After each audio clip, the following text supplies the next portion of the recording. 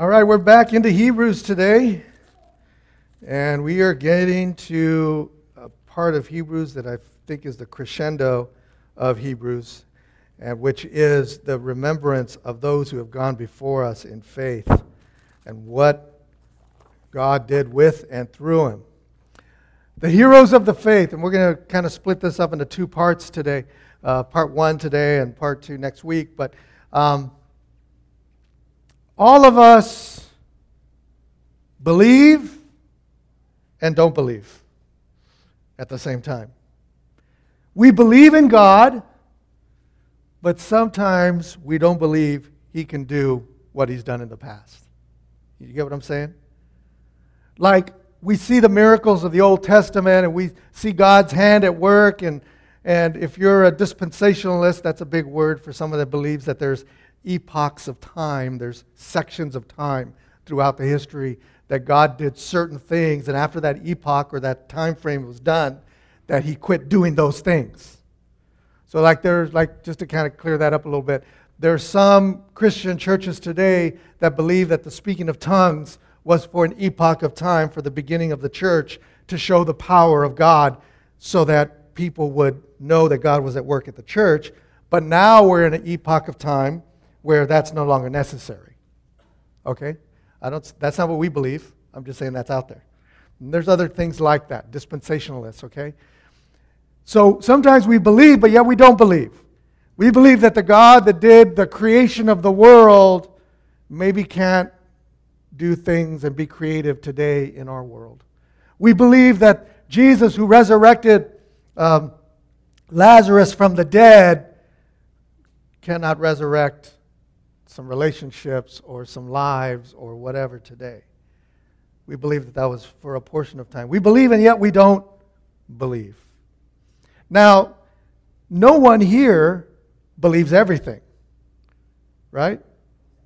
No one here believes everything. Like anything you hear, some of it's fake news. You know, we don't believe everything, but we believe some things, right? But not everything. Because if you believed everything, you would have to believe things that are opposite of one another, right? So when it comes to faith, a big part of our lives and what defines how we live is what we believe in and who we believe in. But the question for us this morning as we look through the people of faith today is, what do we do about it? I'm not here to question your faith. I'm here to ask you, according to what we have here from those heroes that have gone before us, where do you connect?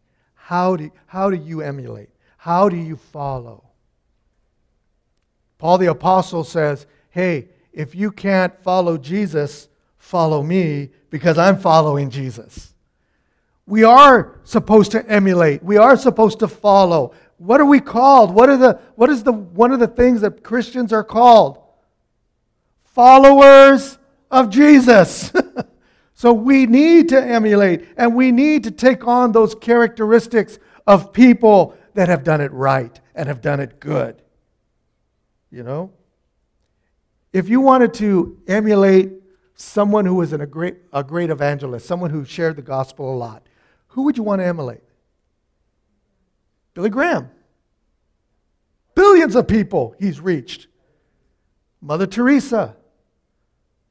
You know, we can look through the different parts of faith and say, hey, there are some saints today. There are some saints that are doing it. And I would love to emulate them. I would love to take some of their nuggets of gold and then put them into my life and use them for the kingdom of God as God sees fit for me to do so. We believe in certain things, and that causes us to disbelieve other things. So when you believe a certain way, you can't believe in another way, right? You can't serve God and you can't serve money at the same time. You just can't do it. So you have to choose. Now, what we believe really represents our faith. And we all have faith in something. And throughout history, we're going to read today the historical accounts of those who have faith in God and what that looked like. And I hope that today, as we go through it, it's not just a history lesson or walking through a museum and seeing, oh, okay, here's Adam and Eve. Oh, okay, look at that. I'm glad they put some fig leaves on them. Okay, and then here's, we're not going to go through the museum of faith. We're going to go through the actual things that caused them to have faith and what did it look like and how can you connect onto those. And look at your own faith and say, do I got faith like that? I have partial faith like that. I'm leaning that way, but how can I grab hold of it all? Amen? You guys with me this morning? Okay. All right. Let's take a definition. Verse 1. Now faith is the assurance of things hoped for and the convictions of things not seen. For by it the men of old gained approval. Faith is confidence in what we hope for and the assurance of things we don't see. So to begin with, we need to understand and we need to see that faith is confidence and assurance. Confidence in what or who we place our hope in, and assurance of what or who we don't see. Do you see God? Physically? You don't see God. Because Scripture says no one can see God and live, right? There's a reason why in the book of Revelation, when John is taken to heaven and he sees God, he falls down like a dead man. He fainted. It was too wonderful. It was too powerful for him. Isaiah, when he goes to heaven, he falls down like a dead man because he knows that Scripture. No one can see God and live. What did Moses ask? Lord, may I see you? And God told Moses, no, because if you see me, you will die. But what I'll do is I'll let you see my glory. So as I pass, I'm going to put my hand over you, and then you'll see my backside. And it changed his appearance. Every time he met with God in the temple, he had this glow. It changed his appearance. In the movie The Ten Commandments, they show him getting grayer. That's how they showed it. I didn't notice if they gave him a little bit more tan. You think they would do that? California, Charlton Heston. Now, this doesn't make sense to some people. How can you have confidence and assurance, hope in something you don't see? How many of you woke up this morning and saw the air in your bedroom? No? Wait a minute. How do you know it's there? Because you're here. Because we breathe, right? Just because we can't see it doesn't mean it's not there. So the assurance of things hoped for. I hope, I pray, I'm getting to the point in my life when I have to start praying this way, that I get more breaths in the morning. Not that I'm fatalistic, but I do pray. God, give me another day. Give me another day. I know He just gives me today. He's promised me today. I'm going to make the most out of today. But I would love to see tomorrow. And I would love to see next year. And I would love to see the next 10 and the next 20. I would love that. But right now, Lord, give me today. Assurance of what we do not see. How many of you know what love is? 3 of you. Really? Do you know what love is to you? That'll make it easier. Okay. You all have felt love or you have given love. Right? Can you touch it? Can't touch this. You can't. It's not tangible. It becomes tangible when the actions happen, when you give a gift, or you give a word of encouragement, or you give a hug, or all those kind of things that show love. As we show it to one another, then it becomes tangible. But other than that, how do you know I love you? How do you know I love you right now? What, by me standing behind a pulpit? I showed up? What if I say that has nothing to do with you? It has everything to do with my responsibility before God. Yeah, I'm asking a question. I'm talking about right now. Well, how do you know I love you right now? How do you know that?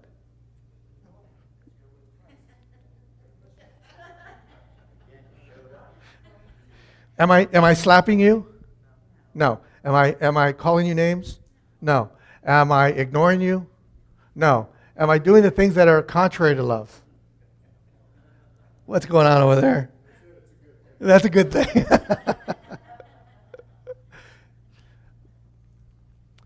Love is translated through our actions. And so when we do the things of love, even though we're different, even though we don't come from the same economical background or race or creed or whatever, even belief systems, I can still show love. Because Jesus showed me love while I was yet his enemy. While I was still not wanting to be around him, not wanting to believe in him, saying that his sacrifice was worthless. He still reached out in love to me and said, no, you are worth my life. Wow. So that's what we do. We share that with one another, and then love becomes tangible. So we can have assurance of the things not seen when it comes to God. I'm just laying the foundation here for why these people did what they did. Because trust me, these people are just like you. Don't think that Adam and Eve are anything special. Well, I mean, they didn't have, they didn't have a belly button. But other than that, they're just like us. They had kids. They had problems. They had issues. All right? Moses had issues. He had problems. David, we're going to go through a list of people. Abraham, he had some issues. All right? They're just like us. I don't want you to think for a moment that these guys and ladies that I'm going to speak about today were anybody different than you, because they weren't. They're people. And you're people. And so how do we now thresh this out in our own life? Faith, verse 3, brings understanding. By faith we understand that the worlds were prepared by the word of God, so that what is seen was not made out of things which are visible. God said, "Let there be light." What happened? What happened before he said that? What? It was dark. There was no light. There was nothing. Absolutely nothing. Do you get that God makes things from nothing? Out of nothing. There was a great joke about an atheist and a Christian talking about the atheist was a scientist, and he said, "Hey, we've now been able to create life."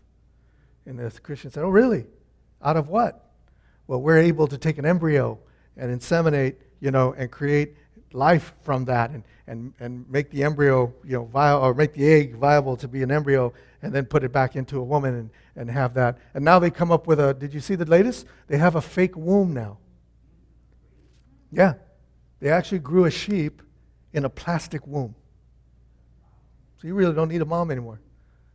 Okay, ladies, last Mother's Day was your last Mother's Day. That's it, we're done. No, just kidding. I'm just kidding. But you understand that that's what science is trying to do. It's trying to create life. The thing is, the Christian turns to the atheist and says, "Oh, that's wonderful.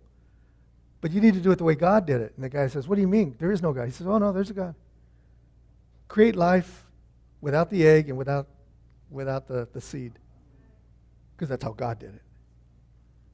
You're using God's stuff to you're not creating anything, you're recreating. God created the worlds with his word. Has God changed? Can God still do that? Can God create in you something that is beyond you that you do not have, nor do you have the capacity to have or to make your own? Can He call with a word into your life something that He wants you to be? Did you get that? With a word. With a word. Do you know that when I got saved, with a word, I went from death to life. I was dead. I was dead to God. But with a word, Jesus, I became alive to God. I was like Lazarus. I was dead. I was dead. And when I gave my life to the Lord, He took that body of death off of me. And I was what? Born again. Reborn. He should have made me taller, but that's a different discussion we're going to have later. So now let's take a look at some of these examples real quickly here. By faith, verse 4, Abel offered to God a better sacrifice than Cain, through which he had obtained the testimony that he was righteous, God testifying about his gifts, and through faith, though he is dead, he still speaks. Abel brought a better offering by faith. By faith. How do we know that? If we go back to the original story in Genesis, we find out that Abel was a keeper of the flocks, and he brought his firstlings, it says, the first of his flocks, the best of his flocks, and he brought and he sacrificed it, put it on the altar, burned it up before God, and God ate it all up. He loved it. You know why? Because it was his best and his first. And by faith, he wanted to show God his faith in God by giving him the best that he had. Cain was a keeper of the field. And Cain, it says, just brought stuff. The translation being, it wasn't his first stuff, it was just some stuff. He gathered whatever he wanted to gather, but guess what? His heart wasn't in it. His heart wasn't in it because it wasn't his best. He just gave some stuff. That's why I warn you sometimes. God hasn't changed when it comes to us giving to Him. God hasn't changed at all. He wants your first and He wants your best. You give Him your leftovers, you're not going to get a blessing. I believe that. I truly do. I try to do every Sunday, I try to give God my first and my best. Because if I don't, I know I'm not going to be blessed by it. Doesn't matter what the amount is. I truly need to give Him my first and my best. So, he comes and he just gives God an offering, and God denies his offering. I was watching one of those Old Testament movies that, Christian guys make, and they had that scene happening, and there's Abel with his offering, and he's like, the smoke's going straight up to God, and it kind of makes a little waft up, and then it just like, it's almost like you can see God's hands coming down and pulling it up by the way the smoke does. And then they show Cain, and he's throwing stuff on the fire, and the fire's coming up on him, and all the smoke and everything's hitting him in the face, and he starts to walk around the other side to put more stuff, and the smoke follows him. It was pretty hilarious. I was laughing. But he gets mad. And he looks over. I don't know if he saw his brother's offering, or his brother said, hey, God accepted my offering. But he gets so angry that he kills his brother. Because of Abel's faith, because he gave God the best, his firstborn, the example to us here is that we need to be sincere in our offering to God. We need to give Him our best. Because you know what it was translated to Abel that still speaks today? He was righteous. He was right with God. That's what righteousness is. Righteousness is being right with God.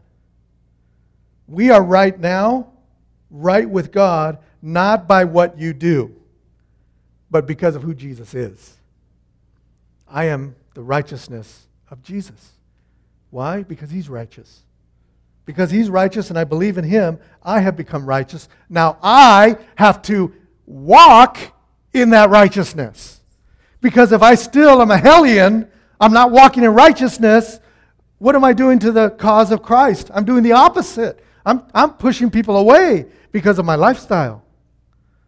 So I have to be righteous as best I can in following Jesus' righteousness. Okay, that's what we learn from Abel. We continue on. Enoch.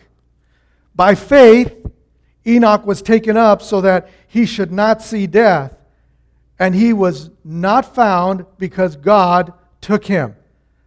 For he obtained the witness that before being taken up, he was pleasing to God. And without faith, it is impossible to please him. For he who comes to God must believe that he is, and that he is the rewarder of those who seek him. Enoch walked with God by faith. His walk was surrounded by him holding God's hand, if you will, spiritually. He's like, you know what, I'm just going to hang on to God. I'm going to believe in God. I'm going to walk with God. I'm going to do the things that God says to do. I'm just going to do my best to stay close to God. He's like that one lamb that follows the shepherd, like right here. If you look in the New Testament, you see John was like that. John was always on Jesus. I mean, like on him. In the upper room, he says he had his head on his chest. I'm like, dude, give him some room. You know, he was like on him all the time. And so he came alongside. So he walks with God, and he never experiences death. You ever go, well, I went to New York and with Cindy, and we were able to go up to the tower, Empire State Building and all that kind of stuff. And we took the express elevator. You know what the express elevator do? It has one stop. It goes from the bottom to the top. No in-between floors, no getting on, getting off. Once you're on that, you go straight to the top. That's what happened to Enoch. He walked with God, and he was walking, and then he was walking, and then he was walking, and then he was walking. And he went straight up. That's awesome. Never experienced death. Why? Because by faith, in that walking with God, it pleased him. It pleases God when you walk by faith, not by sight. When we try to make things happen in our life, instead of trusting God and his word for our life, it negates that. We have to trust in the unseen God, in the things that we cannot see, and hope that he's going to do what he said he's going to do. But not only hope, believe that he'll do it. And then your faith will be rewarded. Your faith will be rewarded. Verse 7, Noah. By faith, Noah, being warned by God about the things not yet seen, in reverence prepared an ark for the salvation of his household, by which he condemned the world and became heir of the righteousness which is according to faith. Noah didn't flinch when God told him to do something utterly ridiculous. Noah didn't live by the ocean. Noah lived in the farmlands. He was out in the burbs. He wasn't in the city, but he was out in the outlying areas. And God told him, you're going to build an ark, and it's going to be so many cubits by so many cubits and all this stuff.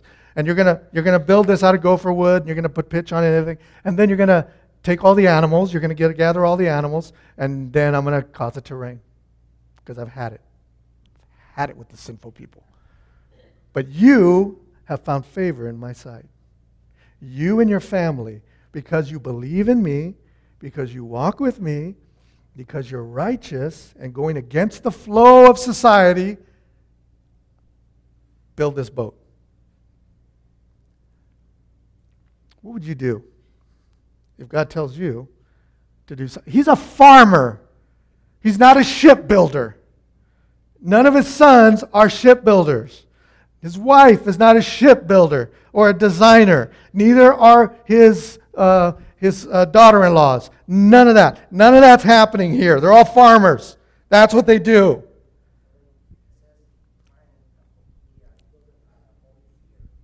He built it out of holy fear, out of reverence to God. Right. But that holy fear is that awesome respect for God. That's what that means. Yeah. So he, out of reverence to the one who spoke to him, said, all right, I guess I won't be out in the field today because I got to go find a ton of gopher wood because they don't have it at Home Depot. You get how ridiculous that is? It took him 200 years to build this thing. 100? What am I thinking about? Oh, the whole process was, 100 years to build it. In Nebraska. Pretty much. And if you build it, the animals will come. 4 people. Noah and his 3 sons. I'm sure the ladies helped out. So Noah builds this because God told him judgment was coming. He instructed him to what to do. And in reverence and obedience, Noah took God at his word and began to build.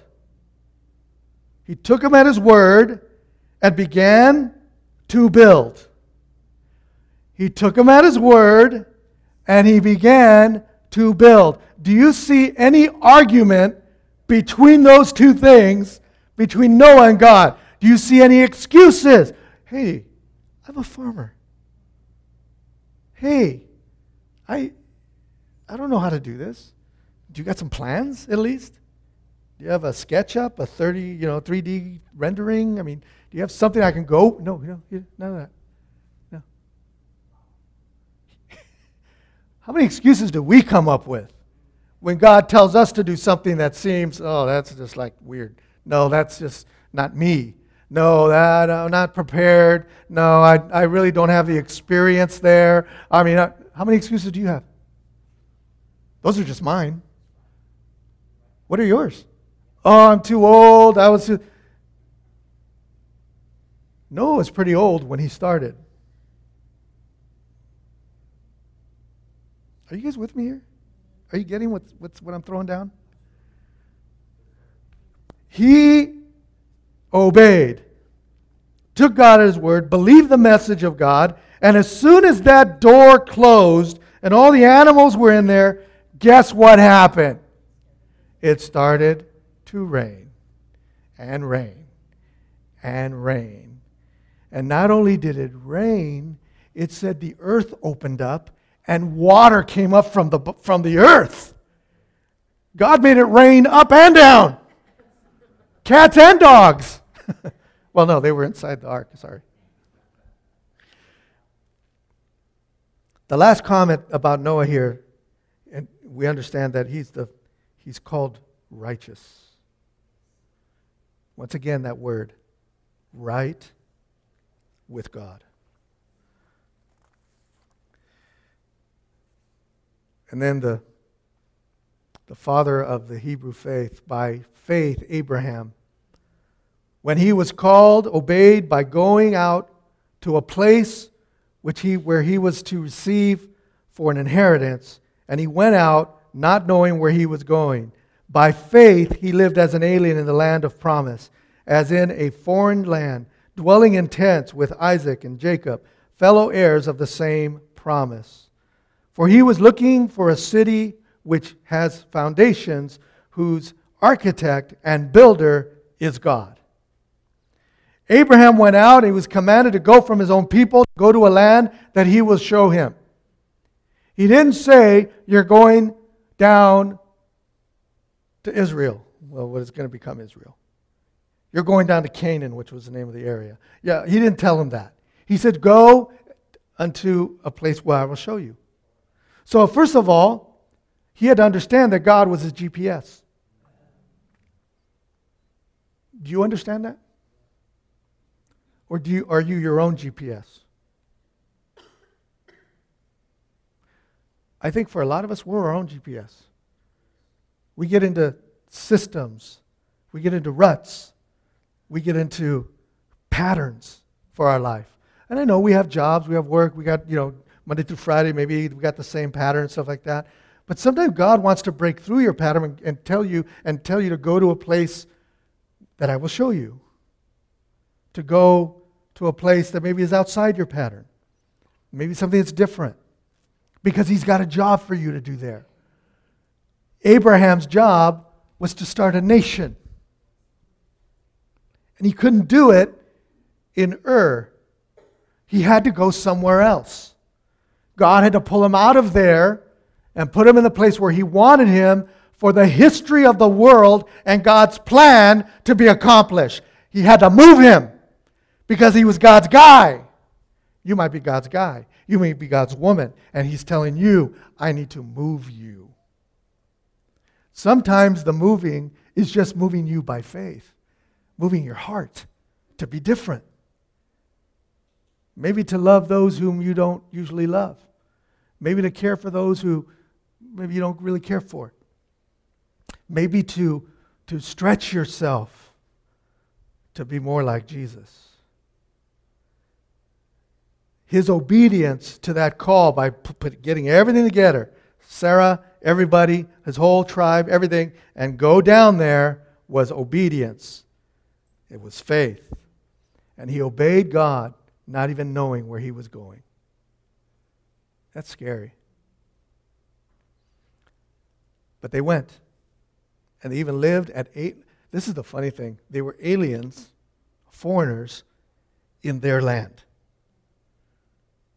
You understand? It's like God gives you a house, but it's not, you understand it, you live in it, but it's really not your house. It's a rental. But God gave it to me. He said it's my house. No, but it could be taken away at any moment because there's other people living in the house. The Hittite, the Perizzite, the Kenite, all these ites were there. They all died hoping. Verse 13. All of these, I missed one. Then verse 11. By faith, even Sarah herself received the ability to conceive even beyond the proper time of life, since she considered him faithful who had promised. By faith, she was made fertile by God beyond her fertility. She was 90 years old. Some say between 90 and 91 is when she had Isaac. 90. You're going to have a kid. A grandkid? No, a kid. A great-grandchild? No, a kid. Out of you. Right. Scripture says Sarah laughed when she first heard it because of the ridiculousness of it. Not only am I barren or past the years, I'm not pushing out any eggs. Abraham is even older than I am. How can this be? How can this be? God is in the business of restoration. He can restore anything. He can regenerate anything. How does he get Lazarus 4 days dead alive? How do you regenerate that? No one. Medical practice today can't do that. You take a corpse that's been dead a day and say, hey, can you guys bring this guy back? They'll put you in jail. That's ridiculous. It's not going to happen. They can't do it. I don't care how many science fiction movies you've seen. It doesn't happen. She believed, even though she was 90 years old, that God was faithful. Get this. This is where it turns into faith. Faithful for his promise. The second time the angel came to see Abraham, he said, by this time next year, you're going to have a child. You're going to have a boy. And she was outside the tent. She heard it. I don't know if that gave her hope. I don't know if she made him a nice lamb dinner that night with candles. You know, put a little Marvin Gaye on for him.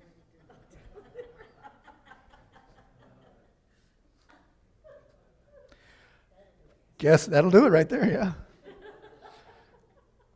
But that next year, that next time, there was a baby and it was hers. And Isaac was born. He's faithful to accomplish his promises. But look what it says here as we close. All these died in faith, without receiving the promises, but having seen them and having welcomed them from a distance. Abraham was promised by his name being changed that he would be the father of what? Many nations. He was the father of one child, well, a few because of concubines and stuff, but one that was his own that was promised. The promised child. He didn't see his descendants like the sand in the sea and the stars in the sky like was prophesied to him. He never saw it while he was alive. Did it happen? Yes. Yes. From a distance, and strangers and exiles on the earth. For those who say such things make it clear that they are seeking a country of their own. And indeed, if they had been thinking of that country from which they went out, they would have had an opportunity to return. But as it is, they desire a better country, that is a heavenly one. Therefore, God is not ashamed to be called their God, for He has prepared a city for them. How many of you are working for the now? You know what I'm saying?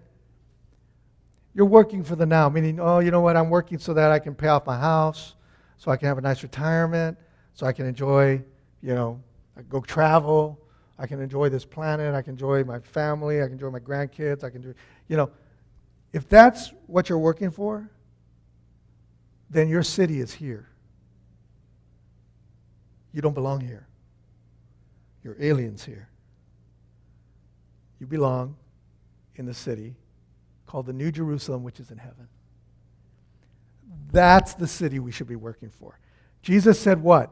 Lay up your treasures in heaven and not on this earth where moth destroys and thieves steal and all that kind of stuff. Our job is to lay up treasures in heaven. So we got to do the things that cause for those treasures to be in heaven. And guess what those things are? What are the things that you can do now that lay up treasures in heaven? Jesus gave us a clue.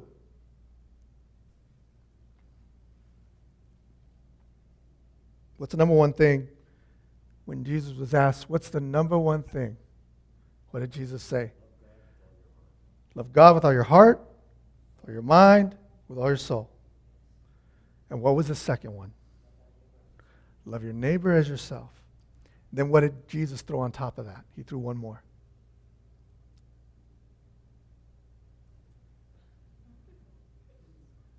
We should know this. It's okay if you're wrong. That's number 4. Number 3 was very important. Number 3 is why we gather here today. Number 3 is why we don't all look the same, but yet we're still in the same room.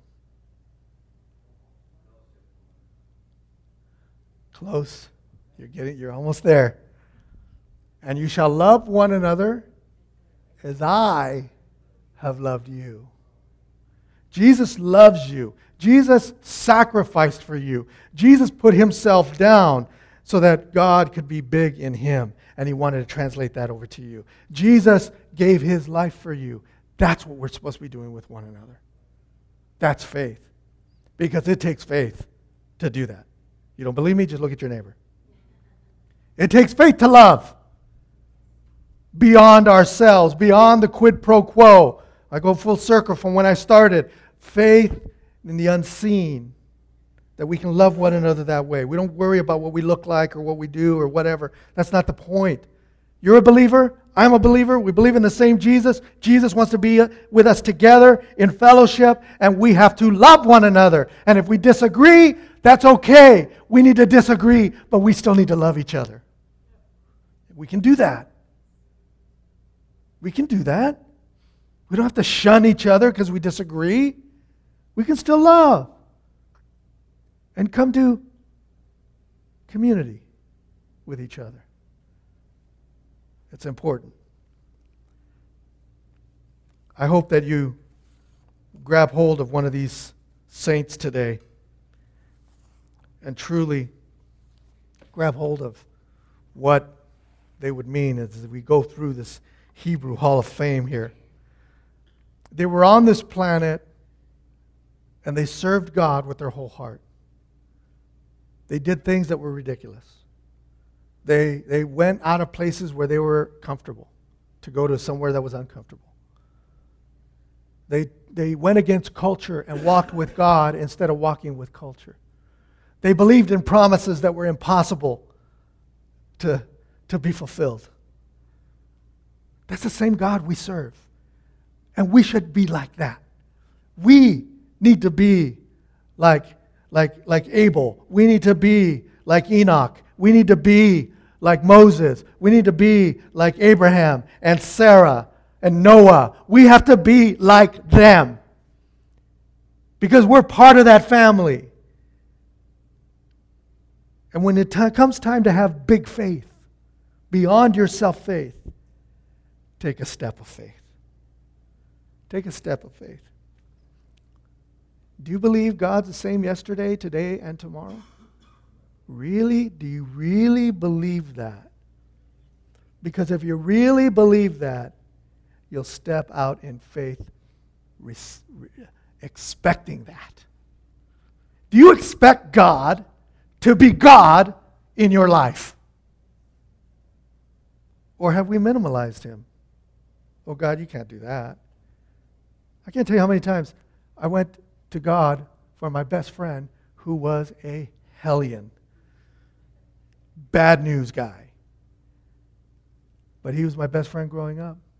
And he and I were in the same boat, trust me. I mean, God got a hold of me first. But I prayed for him, and I prayed for him, and I preached to him, and I preached to him. And he would keep coming at me and keep me coming at me. We were still friends. But he would not believe. No, it's not you.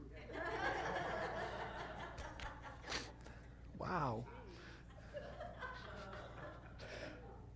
Finally, I got down on my knees and I said, Lord, if you're God and you changed me, you can change him. And God said, leave him alone. Let me deal with him. And I was scared when he said that. I was like, no, dude, no. God, dude, no. Don't. Because I knew at that moment that God would just take him out.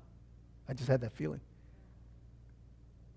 2 weeks it took. I had been sharing the gospel with this guy for 3 years. 2 weeks. He calls me up, says, hey, I want to receive Jesus Christ. What? I was like, I didn't believe God. Who's this on the phone? Hello, who is this? It was by me being removed, some semblance of light, that he was put into utter darkness. And he realized his lot. This is what he said to me. He said, I had a dream where I was walking to your house. He lived 2 blocks up the street. I was walking to your house, and behind me was the angel of death. You know, the whole sickle thing and he was behind it. And he reached down, he grabbed me by the collar, and he says, where are you going? And I turned to him, and I said, I'm going to my friend's house. He's like, no, you're not. Scared him so bad that he called me the next day. That morning he called me. He says, I need to see you. I said, let me pick you up. He just lived up the street because he told me on the phone what the thing was. I said, don't walk, And he received Jesus. He received the Lord. Changed his life. God does that. When we believe in the God of the impossible, when we believe in the God who these heroes of the faith believed in, who are just like you. So believe. Have faith. Step out. Don't worry about your look or what you have or what you don't have or who you are or who you're not or how much Bible you know. Forget all that. Believe. Step out in faith. God will use you greatly, even if it's just for one life to be turned. All of heaven rejoices when a sinner comes to faith. Let's do that. Let's reach out to those around us. Let's tell them what kind of a family we have. Amen? Father, I thank you so much for this morning. I thank you, God, that if we keep our hearts set on the heavenly home that awaits us, that we will live with passion and purpose and conviction. And that expression, that faith, will express itself through our loving action to those around us who are not even like us, or maybe even those who are like us. Father, that may we just truly live out our life by faith, believing in your big word for us, believing in that you have the power. It's no big thing for you to say, let there be light, and there is light. That didn't faze you a bit. It's just as easy as me taking my next breath for you. No effort required because you are so great and powerful. Lord, may we truly walk by faith and be pleasing to you. We ask it in Jesus' name. Amen.